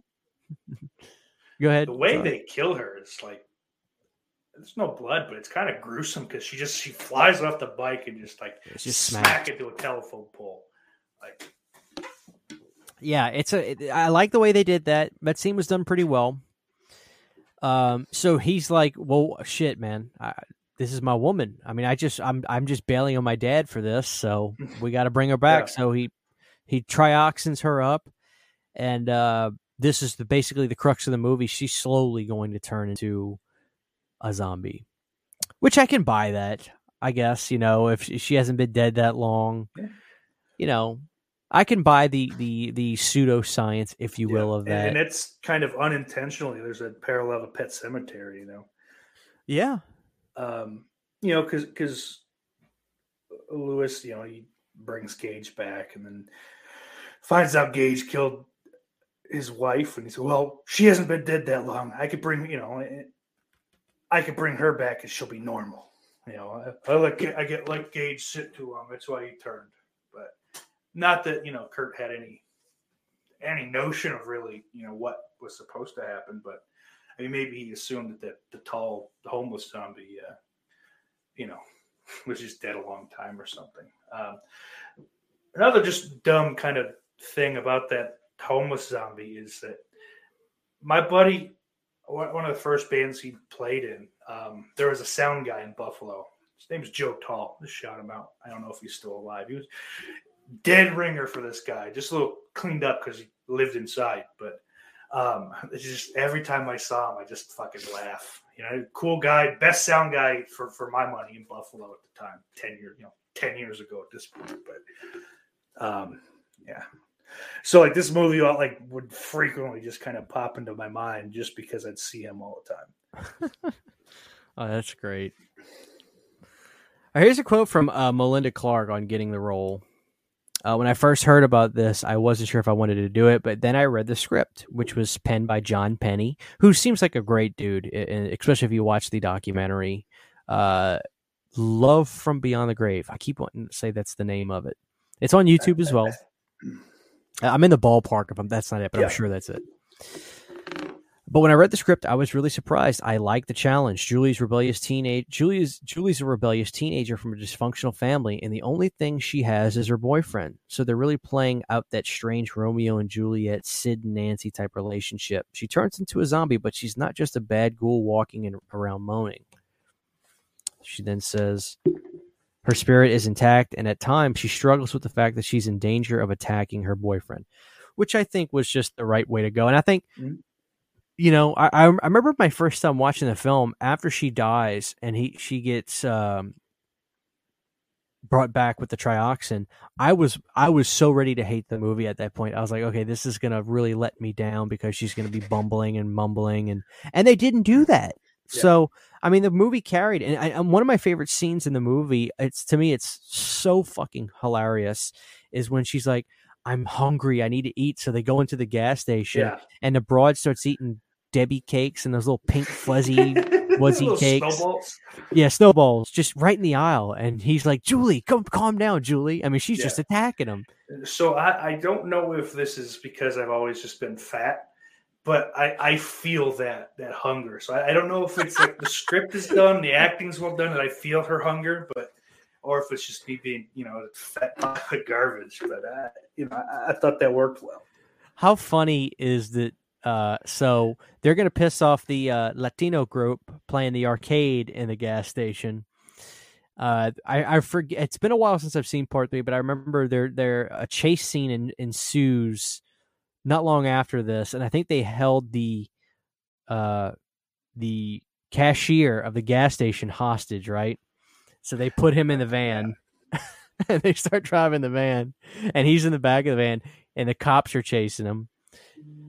Don't think he doesn't he kick the doors of the back of the van wide open, and he's waving to the cops like, "Help me!" And then the cops just shoot him. And Yeah, right in the head. But that was a fun scene. The gas station scene is so memorable to me.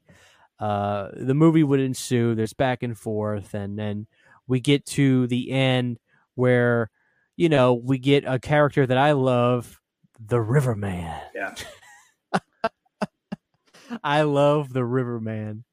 One of my favorite moments is when he's like a, that could have been a Don Calfa role right there, to be honest with you. Like, really bizarre. Maybe that was a missed opportunity. But actually, I have a quote from Don Calfa about Return of the Living Dead 3, if you want me to read it. Yeah. Here it is.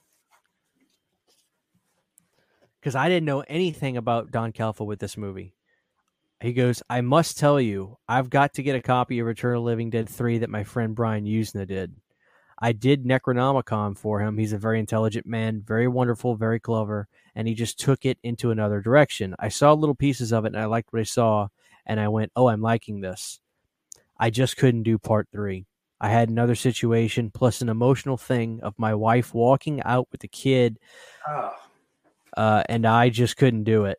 I think Kent McCord did the part of something like that. So it seems like Brian, I mean, there's stuff before, and I'm just kind of giving you the context.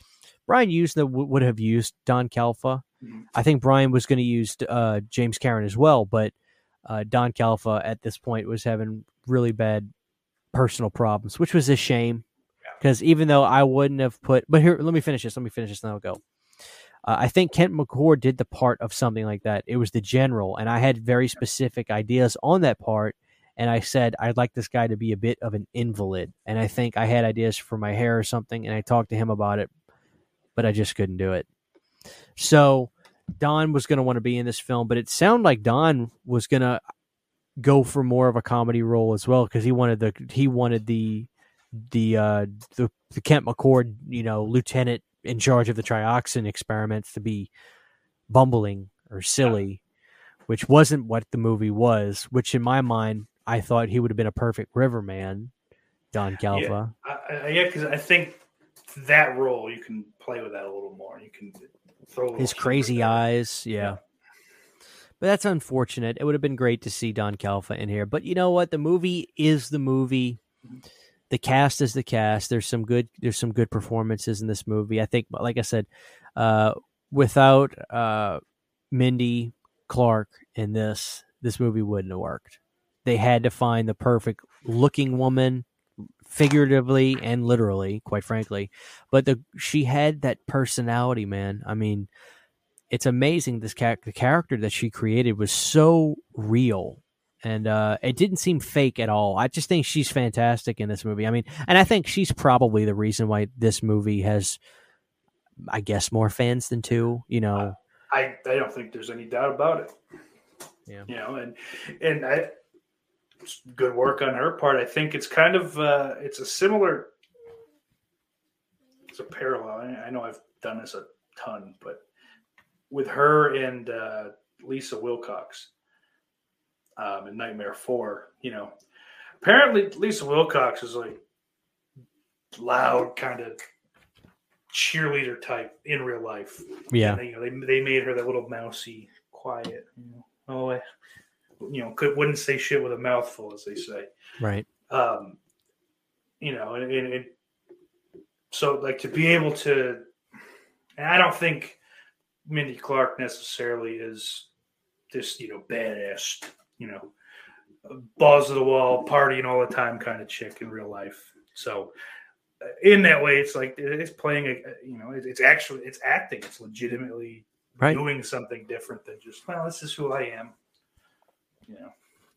So to wrap this up, here's the last thing I want to talk about. I mean, when it comes to part 3, we talked about the special effects for part 2. I think Kenny was more so hindered with the restrictions on mostly Tarman, but part 3, it's interesting. You look at these pictures for some of the work that was done in part 3, and these pictures look great, but Sauce, I don't remember this half zombie or this half skeleton zombie looking as good on the actual film. I mean, that was after he split. There was an image of, here it is. Yeah. So this is the Tarman, if you will, of the movie, right? And I just think it's good, but it's fine, and that's the word "fine" would not have been used to describe the effects on either of the preceding movies. The designs are not great. I'm not it's not even so much the pulling it off. It's the concept is off. I don't enjoy the Tarmen. They're just so far off the mark of what they were. It's weird, and I get whatever time has passed and maybe the chemical has changed or whatever. I mean, there's explanations. It could have been just kind of throwaway lines or whatever, I guess. But honestly, outside of Mindy Clark and the homeless zombie, most of these effects just don't hit for me. Yeah, someone just looks so modest. Like I remember at the end, the Riverman gets his head sliced in half or something, and it doesn't have that shine the way the first movie did. And I know that Brian said he used different effects houses to do this movie to save time, and I almost wonder if that worked against him a little bit. Yeah, there's not real. I didn't know that, but to think about it, there's not like a uniformity really with how things look. So I guess it's conceivable that, the good was done by one place, and then kind of all the gang makeup effects and just like they're pretty awful. Yeah.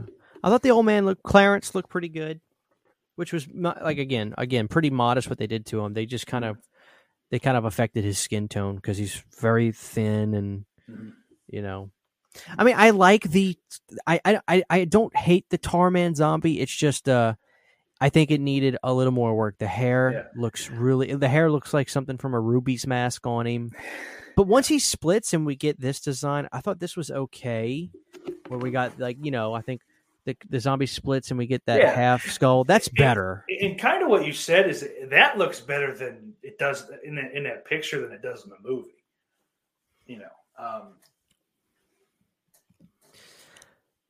But thankfully, it seems like this movie didn't focus so much. I say it didn't focus so much on the special effects the way the previous ones did, or the makeup effects, where it really focused more on the story, which obviously was the right choice given the budgetary limitations. So, I just, I guess I just want to talk about that because, I don't want people to just think, I think these movies that I love so much are just, everything's perfectly fine, because it's not. There are things that could have been done better. I found a quote about Clarence. Yeah. This is from Brian Peck. Yes, he was in fact a homeless guy and honestly a tad odd. He seemed a bit off. He was extremely thin, and when all made up, he was pretty disturbing to look at. The most disturbing thing, however, was that he was practically nude, wearing only that little strange cup jockstrap thing that, for whatever reason, kept coming undone, allowing his penis to flop out for all to see. You probably liked it too, you son of a bitch. To Clarence's credit, this didn't seem to upset him in the least. Since the cup fell open most often while we were strapping his arms up to the restraints, he was incapable of pulling the cup back himself, so the poor wardrobe lady had to run in and gingerly re-snap the cup while desperately trying not to touch his penis. This happened more times than I can tell you. Somewhere there is a tremendous amount of footage of Clarence Epperson's genitalia. And Peck has all of it. Here's a little bit of what I was telling you about with the effects. This is from Brian Usna. My approach to making the effects is that each shop has different strengths and specialties. On the main character effects and the key effects, I try to go with the best we can afford. On secondary effects, we will go with artists who have more ambition than credits. So there you go. Okay. And I think it shows. Yeah. And, you know, I don't hold it against the film, but I do think if we could have had more time and Brian would have been able to just, you know, get one effects house to do all the work, the film would just, I really would have not much to complain about at all, but, and like, it's not that it like ruins the movie, but it's, you know, if you're going to go make a list of pros and cons, it's definitely a con, you know, it definitely is a sour note, I guess, of the movie. But obviously one of our main, portions of the film that we love, and I think I can show this because there's really not too much nudity, is Melinda, her final sequence. Now, in the documentary, I think they described her outward appearance as some kind of subtlety of saying she was a cutter, which would have made sense with her character in the film.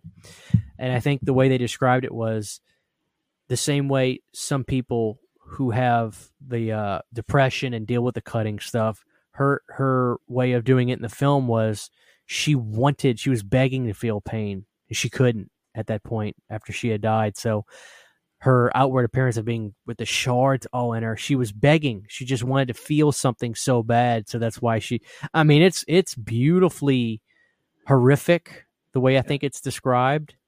It's a weird feeling when I see it. I tell myself, should I feel happy right now, or should I feel guilty right now that like I'm, you know, I've never seen anything like it till this day. I'll tell you that. I mean, Return of the Living Dead. I mean, there's a famous Fangoria magazine that came out when the movie came out, and it's her on the front cover of it, all in her full, get up, and I don't know, man. I just, you know, it's beloved by horror fans. I'll tell you that. Oh, yeah, I mean, the story is definitely the star. You know, like it's tragic. You know, you said earlier, Romeo and Juliet kind of thing, and you know, it's very much that. I mean, you know, in the end, I mean, I hate to say, you know, spoilers because it's 30 years old, but or almost anyway. You know, in the end, they both kind of die. You know, they end up dying together, and there's you can kind of pull comparisons to Bride of Frankenstein in that regard. Absolutely. You know, we belong dead. Now, Sauce, we're gonna start wrapping this up. This has been really fun. I don't know about you, but like I literally could talk about these movies all fucking night. Now, in this book, again, I urge anybody to try to get it. Now, here is the section of Necropolis and Rave to the Grave. I just want to read you this one thing. John Russo, executive producer of Children of the Living Dead. The first sentence. I hate Children of the Living Dead. Is that what he says? I swear to God. That's the first sentence. I'm going to read you this paragraph. John Russo, executive producer. I hate Children of the Living Dead. It's the worst film ever made. This is a quote from this book. I worked with the screenwriter on 5 revisions, and finally the script was getting to be pretty good. I was supposed to have total creative control over the production, including the hiring and firing. But as soon as her father put her up to the production, including But as soon as her father put up the money, Karen L. Wolf, Joe Wolf was the executive, right? Who produced Nightmare on Elm Street, went back to her original script and refused to change a word. So all of my work as a producer and as the person who got people such as Jerry Jergley, Vince Guastini, Bill Hinsman, Tom Dabunsky, and Tom Savini to come on board went down the drain. It was one of the worst experiences of my long career, and I hate being blamed for it. So, who blames him for that? I mean, Like, you got to think. Well, I guess you just got to think. People are ignorant. They Yeah. not everybody is going to know that one of the producers put their daughter in charge of the movie and was like, do whatever you want, baby. Yeah. I mean, not to get too far into this, but this movie is fascinatingly bad.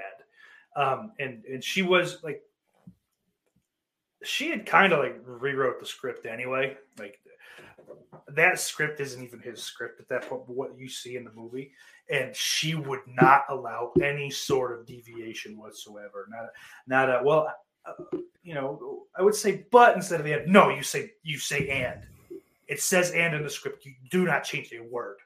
And she's just a taskmaster or a bitch. Because it's daddy's money, like you said. She gets to do, it's either, shut up and get paid or find somewhere else to work. I think that sooner rather than later, whether it be a podcast episode or just bringing you back on the channel, we have got to do a discussion about this movie. I mean, I really go behind the scenes and just like how I'd want to call it the rise and fall of Children of the Living Dead, but it's really like the fall and the deeper fall. And if people listening to this right now have no idea what we're talking about, I bought Children of the Living Dead because of Sauce. You mentioned it, and so there's a video store near me. And when they told me, "Hey, look, you can honestly a lot of these horror movies, like we don't rent a lot of the horror movies anymore. We mostly rent new release stuff because they have a senior citizen fan, like I say fan base. They have a senior citizen clientele that keeps them going. They go and rent movies there. Crazy. So they told me, look, if you can bring some horror DVDs up if you want to buy one, you can. I have it. And I'll have it till the day I die. I bought Children of the Living Dead, and I was like, is it really one of the worst movies ever made? I mean, it is bad. So I did a commentary on it. Oh, I know you did. Months back. And so I talk about it a lot. I think about it a lot because it was traumatizing. And I watched Children of the Living Dead about the same time I watched Return. Just by happenstance, they both happened to be on like one of the premium movie channels. One of like the Stars, like derivatives, like the movie channel or whatever the hell it's called. And just, it was bad then. And then go back, watch it.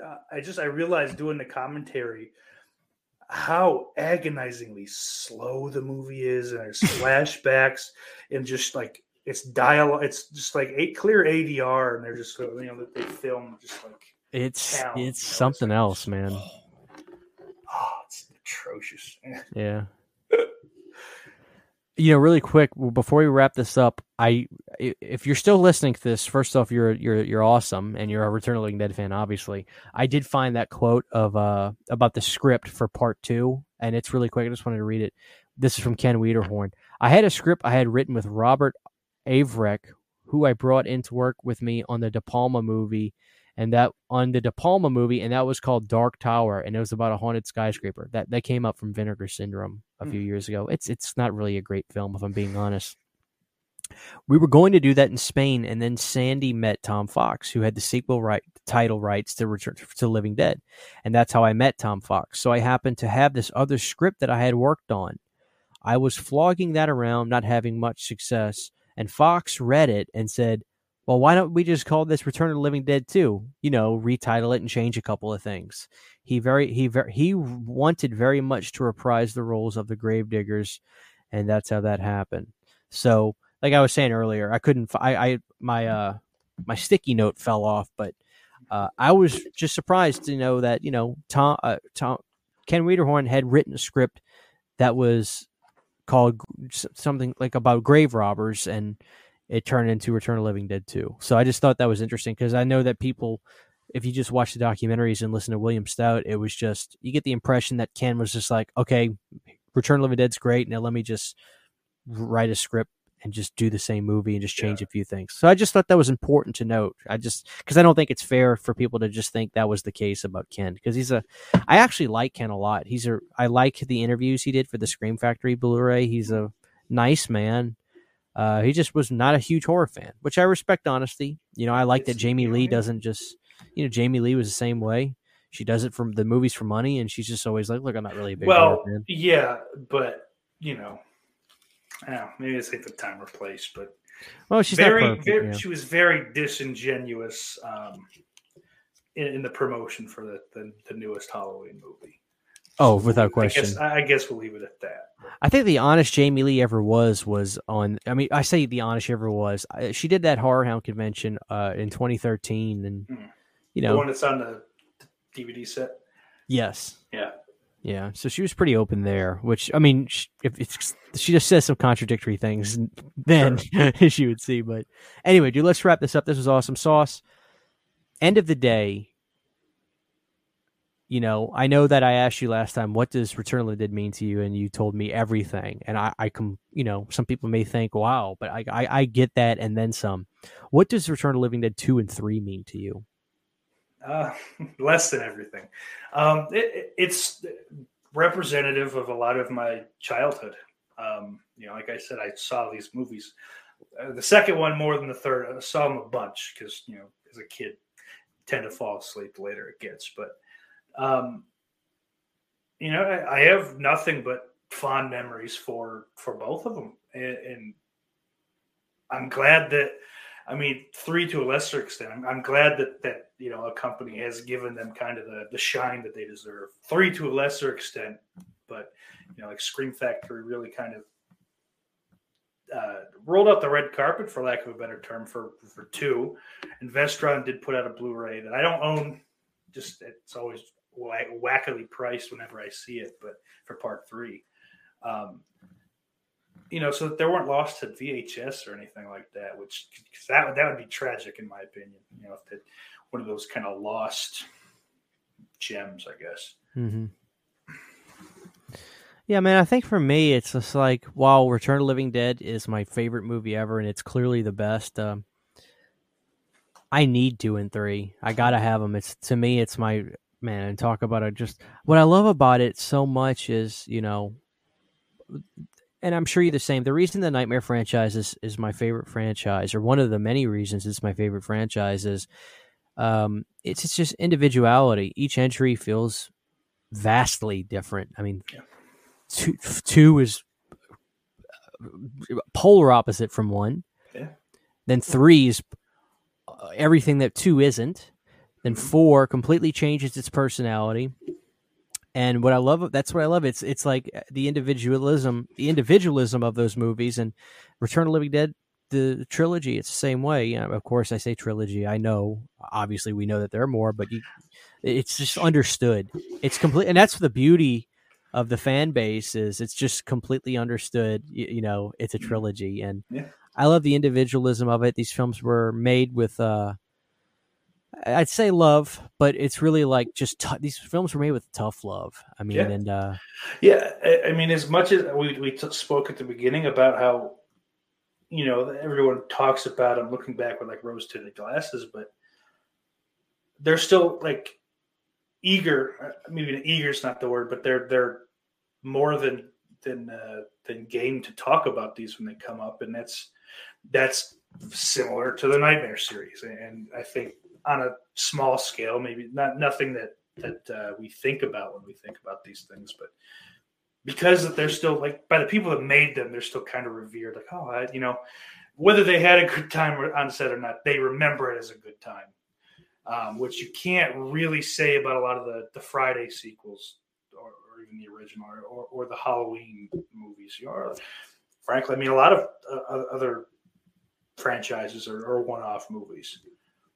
Yeah, and I think ultimately too is, these movies stand the test of time. So good or bad, they they keep sticking around. And I love that these films got good Blu-ray treatments. I love that Scream Factory. I stand by. It's probably one of the best releases Scream Factory ever did. Mhm. They really packed a punch with that Return of the Living Dead, and I was so happy that they did part 2 because to me it gave the film credibility. Yeah. To a personal. It was a personal thing for me, because I don't need Scream Factory to put out all the movies I love, but I just loved part 2, and I when they said they were doing it, it kind of solidified in my mind like I wasn't wrong.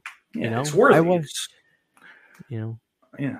And I think if people can reevaluate, just watch the film for what it is. We've been able to do that with other films, in major franchises, and watch the film for what it is. Just enjoy the content. I think when you do that, that's what makes the trilogy work so well. And I feel with 2 especially, like we talked about, 3 seems to be regarded better than 2. Think of all the fans of like Friday 5 or Halloween 6. Mm-hmm. And when they talk about it, when they defend it, they say exactly that. Well, just watch it for what it is. Then why won't you give Return 2 the same kind of a chance? But yeah, I totally agree with you. If they would do that, I think they'd come out actually having a good time and enjoying the movie. Yep. And maybe it's just that I liked I don't like to have the same thing done over again, but the soundtracks, these films, again, it's just like the Nightmare movies. The soundtracks, my favorite movies, it's not just the movie, it's the soundtrack, it's the artwork. I mean, when it comes to the Return trilogy, all 3 posters, amazing. The movies, great. The soundtracks, great. They have it all. They're the total package. So that's one hell of a trilogy. Sauce. I mean, I don't think there's a day that goes by where not one of these films just doesn't run through my head in some form or fashion. And maybe I'll think about the poster for 2, or I'll think about a scene from 1, or I'll think about Melinda from 3. Like every day, one of these movies is running through my head. Are you the same way? I think about Mindy Clark a lot. I mean, yeah, definitely the original. The original literally is like hardwired into my brain.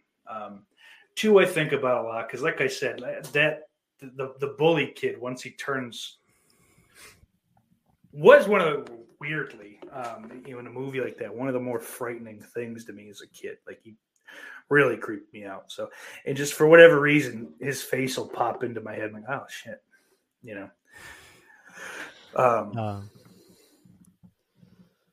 But yeah, what a hell of a trilogy, man! It's my favorite. Some of my favorite films ever. So this is fun, man. I'm really glad you were able to do this with me. I appreciate it. Thank you for having me. It's my pleasure. I could talk about these movies all day. I just want to watch them now. I think I'm going to. Yeah, me too. Anyway, guys, thank you. This has been a special You Need a Horror podcast with the honorary member at this point, Steak Sauce, from the Off the Grill podcast. I find him on YouTube at Off the Grill podcast. And remind people, what time were your shows again? 7:30 p.m. in the East every Monday. There you go. All right, guys. Well, we love you. We hope you enjoyed this. If you're listening, I hope people listen to us when they're driving. I always think that's the best way to listen to a podcast. That's my hope anyway. Anyway, let me end this. I can just keep going on tangents. Thank you. We love you. We'll see you guys next time. Iris loves you. This has been a production of the You Need a Horror podcast. You need it, we got it. Thank you for listening.